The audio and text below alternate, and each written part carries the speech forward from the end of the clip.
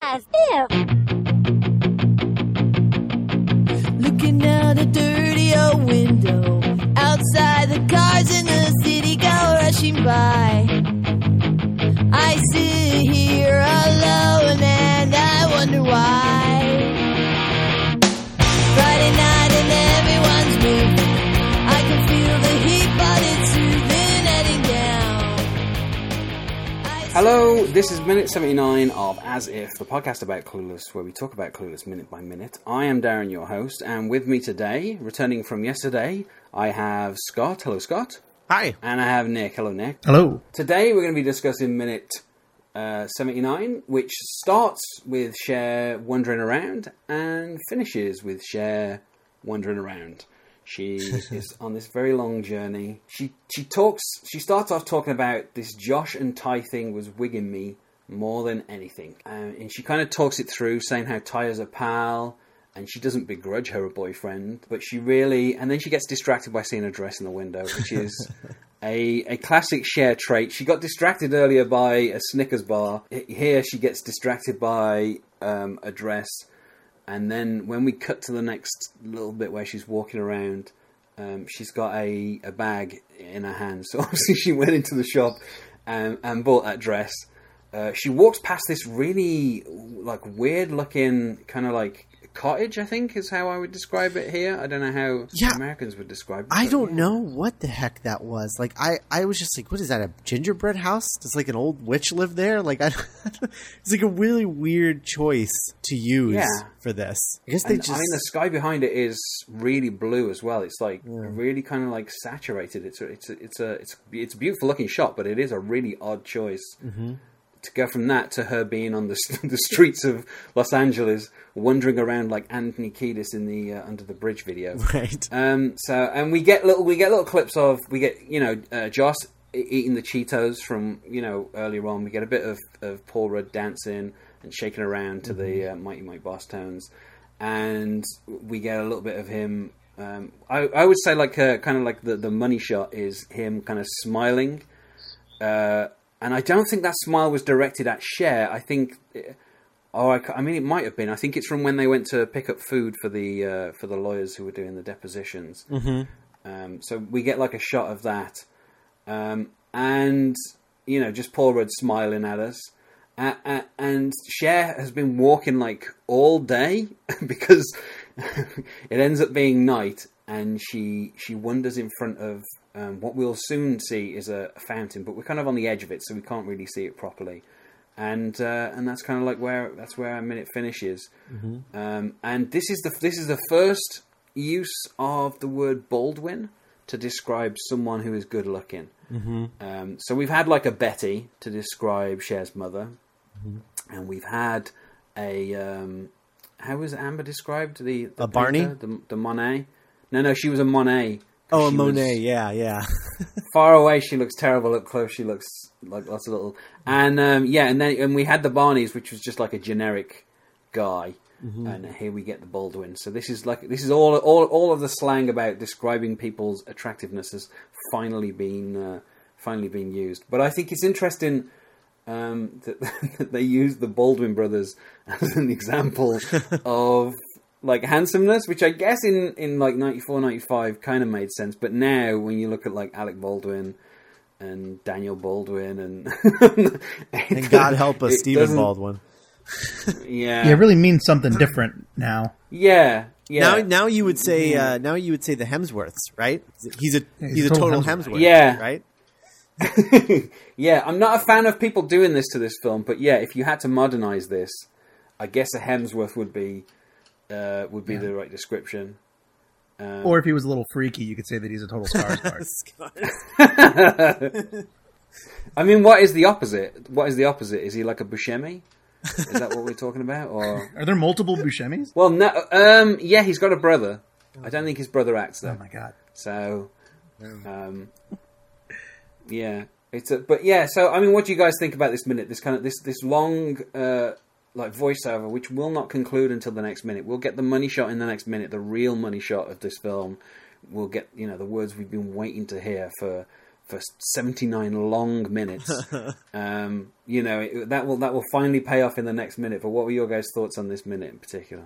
Other than the weird cottage. Yeah, it's interesting. I don't know how often you guys talk about the book Emma by Jane Austen, but this part of the film is directly kind of like my favorite part of the book. I actually really love Emma by Jane Austen. I know it's kind of it doesn't get as much love as some of her other books, but I love it. I think the character of Emma is one of her greatest characters, and it was this part of the story, where you have this delightful, intelligent, independent girl that thinks she has all the answers, and then she finds out that she's just as clueless as the rest of us, and and this is really, I think, what kind of separates this movie from kind of the typical kind of the critics or the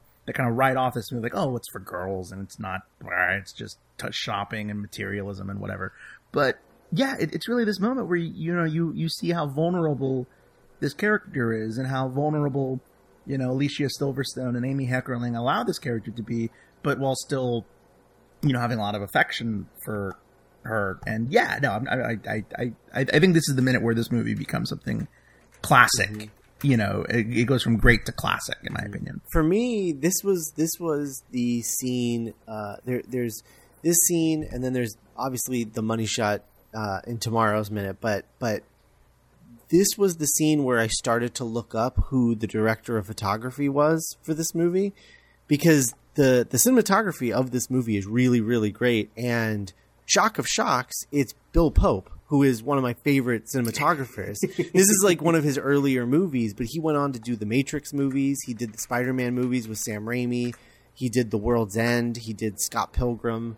He's a really, really top-notch cinematographer, and that was one of the things that I noticed. And so I went back through the movie and was kind of just poring over the cinematography of this movie. And this scene in particular, I'm pretty sure that gingerbread thing was probably, or that cottage or whatever, is probably maybe a choice that he made, because I imagine that they would just kind of strolled around Los Angeles and just shot stuff and then edited it together, because it didn't really matter what they were shooting for the sequence, because very, very little of it has anything directly to do with what Cher is talking about in the voiceover.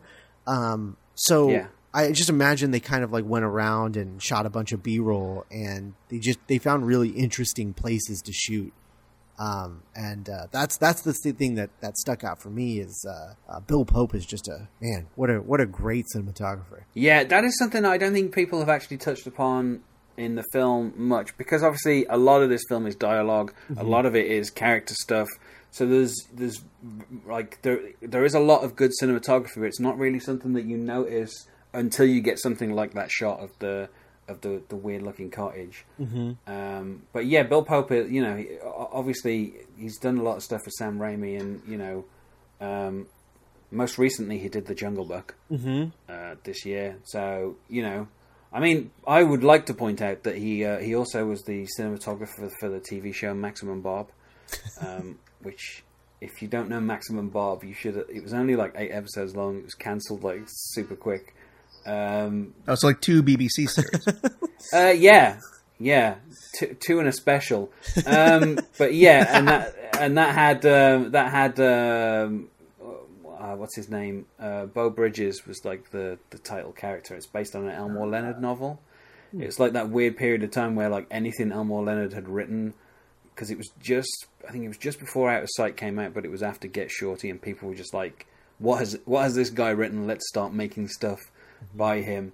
And Barry Sonnenfeld was the director, but the series also had Todd Holland, who directed some Twin Peaks, and Elodie Keane, and there was a lot of really good directors worked on that show, and Bill Pope was the cinematographer for it. and it is a beautiful looking show. So, you know, obviously that's what he's bringing to this film. But yeah, like his cinematography, like there are a lot of, I mean, we'll see a little bit of this in our final minute where you get the shot of Murray and Dion on the bench, and it's framed beautifully. And, you know, I think there's a lot of stuff that Bill Pope has obviously brought to this, you know, this film, and like this kind of little walking around like montage, and particularly in the next minute when you get the fountain. Again, that is just like, it's like everything is like framed so perfectly. You know, like I said, there's a lot of this film that's just people sitting on couches and, you know, people talking around dining tables. So it's not stuff where he gets to show off. So I think obviously he must have took this opportunity when they were like, we want to do some stuff outdoors. Bill, where do you think we should go? And he was like, oh, finally I get a chance to show off my skills. Yeah, there's like a handful of shots in the movie where I'm like, oh yeah. Like the shot after the Brittany Murphy makeover when she started like hopping up and down in front of the mirror. Yeah, that's a beautiful shot. It's a beautiful shot. It's a great shot.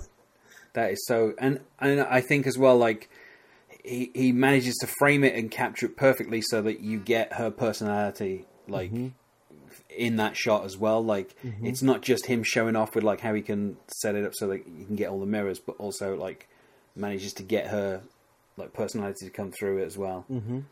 So yeah, you know, I don't feel we've talked enough about the cinematography in this film, but like I say, there's very few occasions where you get that chance. So it's good that in this minute we get a little kind of like shot of it. But I do want to talk a little bit about how Cher describes Josh and kind of how she kind of gradually comes around. And like you say, Nick, this is very similar to in the novel where she talks about Mr. Knightley and she, you know, Emma finally realizes after Harriet tries to make a move on Mr. Knightley that actually, if anyone's going to have Mr. Knightley, it should be her. And like the way that Cher is describing it is, she says like he dresses funny, he listens to complaint rock, he's not even cute in a conventional way, which, you know, that turns into like a Baldwin, like a couple of sentences later. You know, he's a slug who hangs around the house all the time, like. But each of these are like intercut with like quite funny moments, particularly when she says like he's a hideous dancer, I couldn't take him anywhere, which ties a little bit into some of the last like minutes that I covered, which was after the Boss Tones party. She comes home with Josh and she's talking about how Ren and Stimpy are way existential, and he says, do you know what that word means? And she's like, no, but do I sound like I know what I mean? So that's like the only time in this film where she's been vulnerable with anyone, is kind of admitting that sometimes she says words she doesn't understand. And that's like, you know, that's like where he was eating the Cheetos, and that's kind of like one of the little flashes that they put in here. And also, you know, that's when she encourages him to stay at the house over spring break, and she's like, you know, you can stay around here, you can come to parties, and he's like, oh, you don't want me at your parties. And so it's funny that she's saying here, he's a hideous dancer, I can't take him anywhere, when obviously earlier in the film she encouraged him to hang around the house. You know, she's encouraged him to do these things that she's criticising him for. You know, and then she's like, this is Josh, you know, like, which I think is funny, kind of a funny way to put it. And then, you know, she kind of twists it into like, Ty can't make him happy.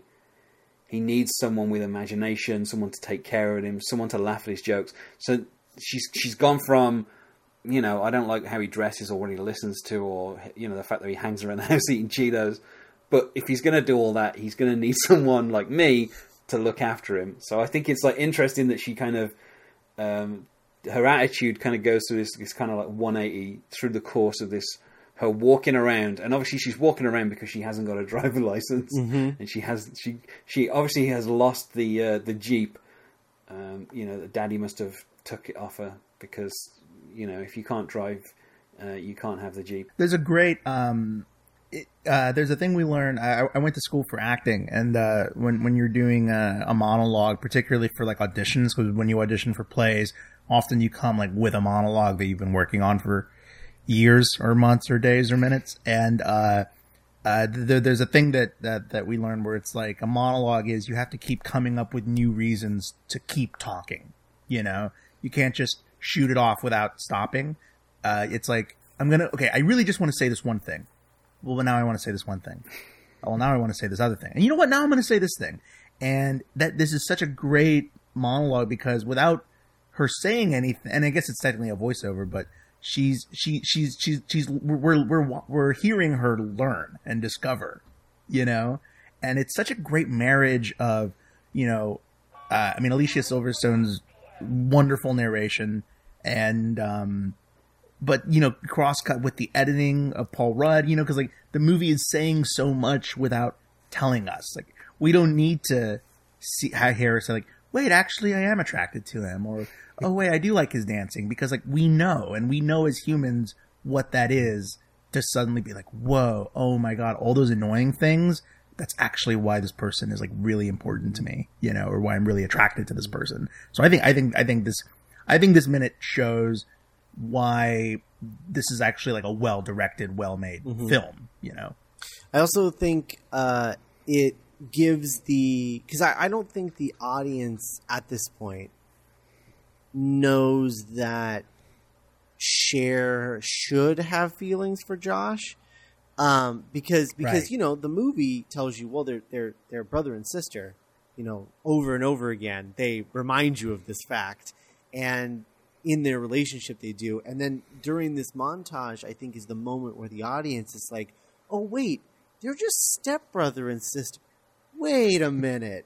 Do they have feelings for each other? And so it allows the audience to sort of get a little ahead of Cher just before she has the revelation herself. But just to explain the whole ex-stepbrother, stepsister thing, Amy Heckling's grandparents were stepbrother and sister when they married. And so that is where that is why those two characters are. That's how she wrote it into this script, because she had experience of her grandparents marrying, and they already knew each other because their parents had married and divorced. So it is a weird detail that a number of people pick up on. They do have Cher say several times, "You're not my brother," to him. So yeah. They kind of trying to ameliorate it. But yeah, it is a little bit Les Cousins Dangereux from Arrested Development, where they have to emphasize the relationship. Yeah, so it's an odd choice. What's funny about that, though, that stepbrother, stepsister thing, is that there was a show on, like, TGIF in America called Step by Step, and in it, it was like kind of like it was supposed to be like a 90s Brady Bunch sort of thing. So it was like she had her family, he had their family, and they all moved in together, and it was called Step by Step. The oldest brother and oldest sister, by the end, they hated each other the whole show. And then by the end of the show, they end up getting together. And everyone was like, oh, they pulled the Clueless. Like, I remember even back then, everyone was like, oh, they just took that from Clueless. It's also worth noting that in the Very Brady sequel, which I think came out in 96, so it would have been like a year after this, there is a similar story with, is it Greg and Marsha? That's right. Where they're sharing the bedroom. They've got like the curtain up, and they keep getting changed, and they keep seeing each other's like silhouettes on the curtain. Right. So obviously there was something going on in the mid-90s with regards to step siblings having relationships. Is Very Brady's sequel the one where it's revealed that Alice sleeps in the refrigerator every night? So. I mean, it might be. I don't remember that specific joke. It's one of my favorite jokes. It's the one where they go to Hawaii in the morning.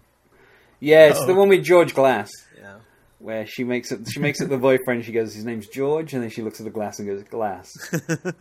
Sure, Jan. Also, this year on television there was a TV show, or I think maybe early last year or late last year, called Billy and Billy, which was written and directed by the playwright / film director Neil LaBute. And yes, it had Adam Brody, and I can't remember who played who the lead girl was, but it was a similar thing where they were step siblings who were in a relationship that they were trying to keep from their parents, and they'd grown up together, and unfortunately it was cancelled after one series. All the episodes were named after Nirvana songs. And spoiler alert, in the last episode you find out they actually might be related, and they might not be step siblings. So, yeah, yikes! It's never going to get. Well, that sounds like a Neil LaBute story. Yep. Anyway, so I think that's everything we've covered in this minute. So I just wanted to ask you guys, Have you seen any other Alicia Silverstone films? I think I've seen all of them. I was. You're the opposite of every other guest that we've had for the past really 70-something episodes. I was really into Alicia Silverstone after this movie, and so I went back and I watched. Well, Scott, she was number 5 on VH1's hottest of the 90s. She won the MTV Movie Award for Most Desirable Female the year after this film came out. So. What a creep. Well, she was in my heart. They discontinued that category. Yes. That's how desirable she was. After 96, they discontinued it. So after this movie was a big hit, I remember Cinemax would basically play The Babysitter and The Crush kind of like on a loop in like the midnight 2 a.m. range. So I know I ended up watching both of those through Cinemax, I'm sure. And then obviously I was really excited about Batman and Robin. As a kid. And, as a kid, I liked it. I mean, I'm not going to lie. I'm not going to pretend that... Oh, me too. I had that on video. I'm not going to pretend that I wasn't like a 12-year-old who didn't like that movie. Yeah, of course I did. I was 12. So obviously that doesn't hold up. I would say of all of her movies, and I saw Excess Baggage in theaters. I remember that. It was one of my first dates, I think. And it was like... What was it like being exposed to Benicio del Toro for the first time? I didn't know who he was. So, like... Yeah, but they're like, what is that? a little bit. Well, but if you remember, like in the early 90s, like in Excess Baggage, I mean, he was like kind of like a hunk. So, like he was like a smoldering kind of like which weird is hunk. super weird Yeah. in context now. But back then he kind of, I mean, it's kind of like the Alec Baldwin thing again. Yeah, or kind of like a Mickey Rourke thing. Like You ever see young Mickey Rourke? Yeah. And I remember Excess Baggage was pretty okay. But the one movie of hers that I think holds the test of time more than the other ones, anyway, other than Clueless, would be Blast from the Past. I think that's probably the best one that she did. I mean, that one's got a really fun concept of, Brendan Fraser being raised in a 50s bunker, and with. And I still think about like the hot Dr. Pepper thing every once in a while because his dad drank warmed up Dr. Pepper, like hot Dr. Pepper. Christopher Walken, like that was like his like little like tick was like he drank warmed up Dr. Pepper. And I don't know. So I saw most of those, and then she kind of just fell off the face of the planet for a while. And has just recently started kind of like popping up in things again. She did that Amy Heckerling movie a couple years ago, the vampire thing. Yeah, which wasn't very good, unfortunately, because it should have been. It was. I mean, Kristen Ritter and Alicia Silverstone. Like that's a team up I want to see. But turns out you don't really. Kristen Ritter and Amy Heckerling. Right. I mean, that alone, totally. But not great. And but I watched Suburgatory, so I saw her sort of story arc on that toward the end of that show, and it was weird because I was listening to the podcast and I was like waiting. I was like. You would ask this question. I was like, oh, okay, so this is a thing that is asked every week. And I was like, which ones have I seen? And I looked up the IMDb and I was like, oh my God, I think I've seen all of them. Have you even seen Mismatch, the matchmaker lawyer show? Yep. Yeah, so have I. I've seen that as well. Yeah. We're probably the only two. Scott, you've seen Stormbreaker? What is Stormbreaker? I don't know that one. Okay. Oh, I didn't even mean to do this, but she was in. So there was the series of young adult books called the Alex Rider books. Yeah. And he was like, he's James Bond, but he's a teenager. He's a kid. And he's American. And and Alicia Silverstone was in that one, along with Mickey Rourke. Oh, when was that? Okay, that would have been during a time that I wasn't. A while ago. Yeah. I assume that was during her dark. I was going to say there is something that is worth looking up, which is she did a like parody trailer for a thing called like My Mother's Red Hat, which is like it's only like a 3-minute thing. It's like a Funny or Die thing, and it's like a parody of every single kind of like indie film where like women go off to like find themselves and they play lots of indie music. It's got Alanis Morissette in it, and there's like this weird like joke that keeps building up about the music. And at one point, like there's lots of reviews, and one of them says at one point they just played 4 or 5 tracks all at the same time, and that's literally what they do. Is they just play a lot of tracks over the top of each other, so you can't hear them. And it's like it's like two women in a kind of like convertible on the highway, like screaming and yelling. That kind of like indie film. Mm-hmm. But if you watch that was from like 2009, but it is like really funny. Someone shared that on like the Facebook page, and I haven't had the opportunity to bring it up, but that's worth looking at. I'm not gonna lie, some of these were not. Some of these I just haven't seen. I mean, I've seen Excess Baggage. I've seen Scooby-Doo 2: Monsters Unleashed, written by James Gunn, and I want to shed light on something that I don't know. You guys might have already been past your litness for this type of thing, but I was a big fan of the animated show Braceface. Yeah. You're the first to mention it. Yeah, where she was the lead character, Sharon Spitz, and also the executive producer. It was kind of like her, and that's something that I'm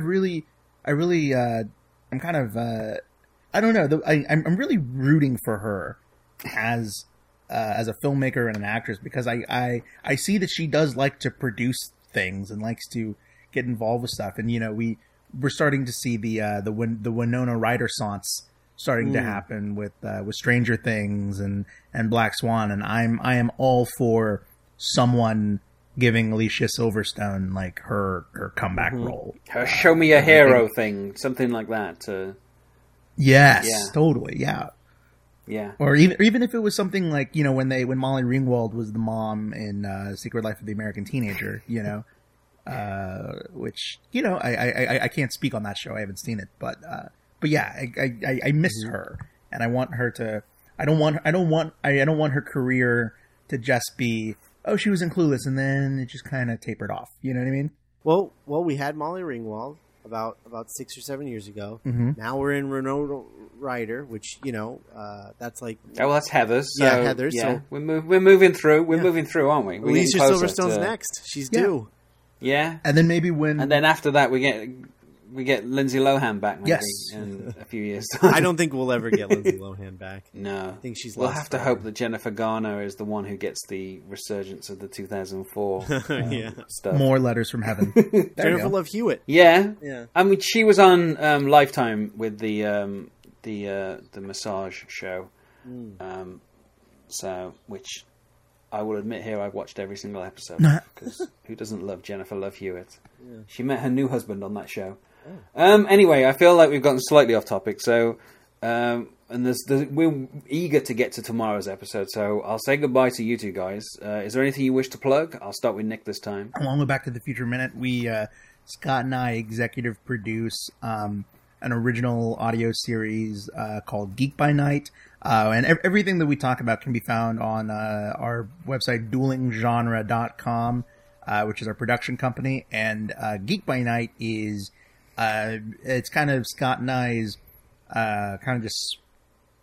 it's us learning how to run a TV show, basically, and it's about these group of friends that get superpowers, but it's really about these like group of friends and like the transition from your 20s to your 30s, and we're all of us, and our writers are so inspired by things like Clueless or Gilmore Girls or Mean Girls, or very witty, dialogue heavy, kind of fun comedy. And so if our listeners are fans of kind of heightened dialogue and fun characters, hopefully give Geek by Night a chance, and maybe you'll even find some new favorite characters. And your Twitter is Nick M. Jimenez, and I'm at Scott Corelli. Okay, well, thanks for joining me. I hope we can return tomorrow for the Exploding Waterfall fanfare, which I feel is going to be a highlight. Yeah. So, other than that, goodbye.